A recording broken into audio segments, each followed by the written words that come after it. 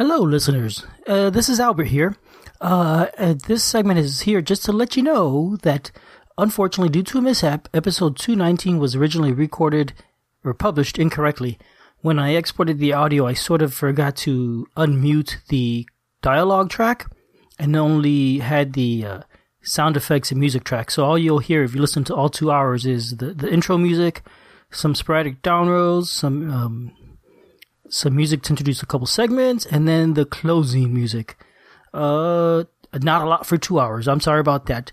I have gone ahead and fixed that episode and re-uploaded it in the same submission, the same entry. So if you're one of those first 219 listeners who didn't get any audio, go ahead and check again. It is there now. Again, I apologize about that. Now, I've been trying to download it again so I could hear it, because I was one of the first 219 downloaders, and for some reason my player is not letting me download it. It keeps erroring out, and so I am not able to listen to it. I should be able to download it by going to the website. Maybe I'll just figure out the problem anyway and eventually listen to it. But if you are having trouble, trust me, it is there. All 2 hours are there with audio and dialogue, and I thought it was a pretty good show, so I say go listen to it. Now, I'm here, it's a recording, I'm going to have to upload this, so, hey, how about we just do a show anyway, a really short one.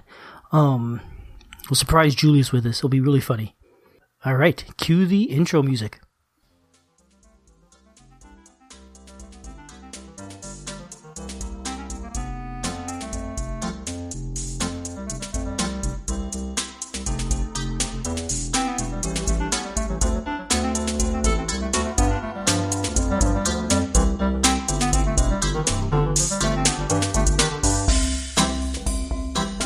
Welcome to the One Player Podcast, the show on solitaire board games. I'm your host, Albert, and this is episode 120. Hello? Hello? Is this thing on? Can anybody hear me? Hello? Alright, listeners, welcome back. It's been, probably about a day since the last episode you heard. So this episode's going to be really short. I'm just going to, don't have any news since, a week ago when we recorded the last one. So the normal format is we usually try and have some sort of segment and then a review of a game. I'm going to go ahead and do that. Just for the heck of it, I don't know how well this is going to work. I thought it'd be interesting to look back at the first 119 episodes, and of all the games we covered, which ones do I actually still own? Now, I've gotten rid of some games simply because I find I wasn't playing them enough or at all after I did that show. Honestly, trying to do a podcast and publish an episode every couple weeks, it's hard to actually play a lot of different games or revisit old games simply because I got to try and keep up with new games for the show. So after a while, some games, look at, I like that game, but I just know I'm never going to get to it. So let it move on. Let me find it a new home. So this is going to be a little bit tricky. Let me see. I'm going to go to BGG and browse the podcast there, go reverse order, and I'm just going to list the games that I still own. I'm going to ignore the ones I don't. Oh, hang on. Alright, episode 1, Onirim, definitely still own that. Episode 2, Field Commander Alexander, I still own that, but boy, I have not played that in years. Episode 3, Lord of the Rings, this is the megasode with both the Reign or Knizia game and the Fantasy Flight's living card game. I still own both. Have I played Lord of the Rings, the Fantasy Flight. Alright listeners, so I was going to talk about the games that I've covered that I still have, thinking, it's going to be a relatively small list, because I've let go a lot of games simply because I just didn't have time to play them. I started going through the list, recording the segment, listing the games, starting with episode 1 coming forward, and after about 35 games mentioned, I'm noticing I still do actually have most of them. I'm surprised. Some of them I probably should let go, not because I don't like the game, but simply because I'd never play it, I'd love to play all these games more, but who's got time? Most of the ones I've seen that I got rid of are games that I liked. I just had a feeling I'm not going to get to play again.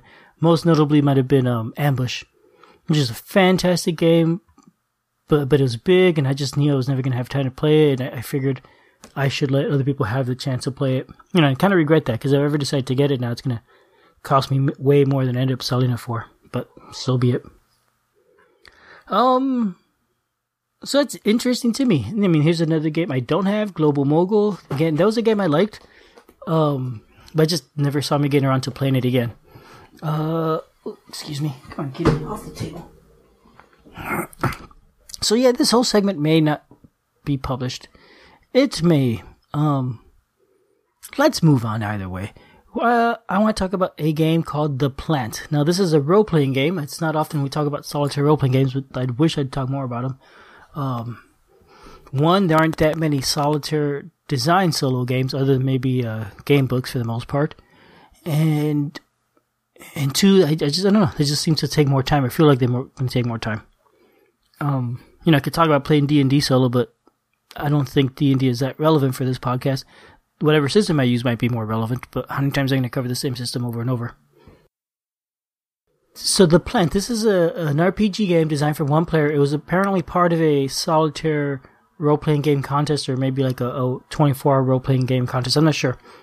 It was designed by Jason Morningstar. It is published by Bully Pulpit Games. I believe Jason Morningstar is the same person who designed games like Fiasco and quite a few other RPGs, actually. The Plant originally came out in 2009, and it is a free-to-download RPG. You could get it from the Bully Pulpit website. So in this game, the setting is...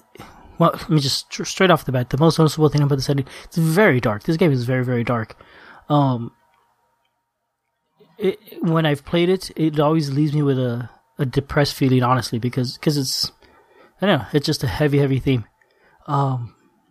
And the way it's set up, you kind of don't have a lot of choice in that. I tried to play it last time, kind of knowing what I was going to expect. Tried to sort of manipulate the setting and the story so that I could make it not be sad, and it just didn't work. No matter what, it's grim stuff happens, and the setting itself is grim and depressing, and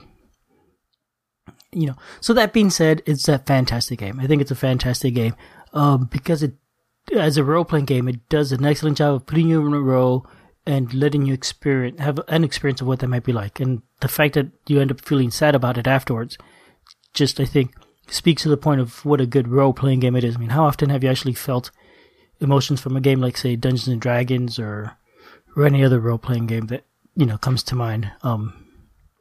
Even Vampire the Masquerade, fun game, but I never felt emotionally affected by the game. Not really. And I'm sure there's exceptions to that, but anyway. So in this game, the premise is you're going into the plant looking for a loved one. Somebody has gone missing inside the plant. You're trying to go back and get him back. Now, this is a plant that apparently is no longer in operation and is in ruin now. The way the game works is you're going to create these cards with 4 letters on them, A, B, C, and D, one on each side of the card. You get 3x5 index cards and do this. And they're going to shuffle them up and randomize them. You're also going to make some cards with items on it and descriptions. You're going to have 20, I think it was 20 or so of these cards. And, let me see. They're going to have descriptions. They're called detail cards. They're going to have descriptions of things that you may encounter in the plant. And,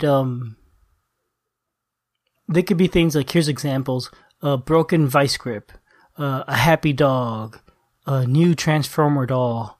A pool of spilled apple juice, a dirty sweater, an angry homeless person, just random things you might encounter in there. And some of them could be, it could be a sound of a brass band. It could be a sound, a smell, or an actual object. So you're going to make this deck of cards, and you're going to draw from this randomly as you play the game. And, the couple times I've played, you only seem to draw a couple of them. You don't use most of it. At least that was my experience. It may change from play to play. So now, the way the game works, you're going to start at the beginning room, you're going to read the paragraph, and then it's going to have you describe your experience and what you see in the setting. And they recommend, and I found that it works really well, is if you actually write out your experiences. I wrote it as a story. So I just sit down and write a couple paragraphs describing what I've seen and what I've done and whatever felt appropriate for the setting.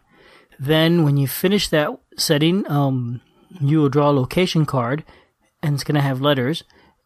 You can have drawn a starting location card. You can have the second location card, and you play it next to your starting card that's already out there, and you pick the position however you want, but you're going to end up basically having 2 letters a line.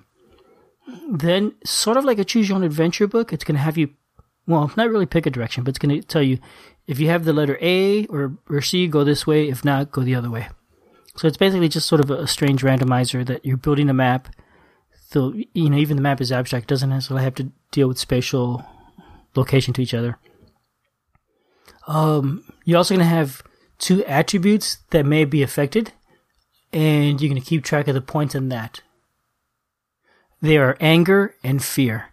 And as you're playing the game, things may happen that affect your anger or your fear level, and you'll keep track of that for the end of the game. It sort of helps determine the ending. A session of this probably, I'd say it takes like 60 to 90 minutes to play through it. Setup is maybe 5 or 10 minutes, maybe 15. So it's a pretty quick game. Now, I've played it twice so far, and I think it was about 3 years apart each time, maybe even 4 years. And from my personal experience, it does not have a lot of replayability. The second time around, playing it, I will come across rooms that I remember for the first time, and I didn't like the room, or I didn't like my experience in the room, and it sort of soured the effect of visiting that room again. And I really wanted to do something different or leave that room, just not be there, kind of pretend that card never showed up. That took me there. So because of that, I found it a little less replayable. The negativity of the game, again, sort of might make you not want to play it again. But yeah, there you go. I think it's a fantastic game. I do think it's worth trying at some point. Just be warned, it could leave you feeling down. Do I have anything else to say about it? Nope. That's it. Super, super simple. Very heavy feeling game with little mechanics. All right. Thanks for listening. That was Surprise episode 120. Surprise!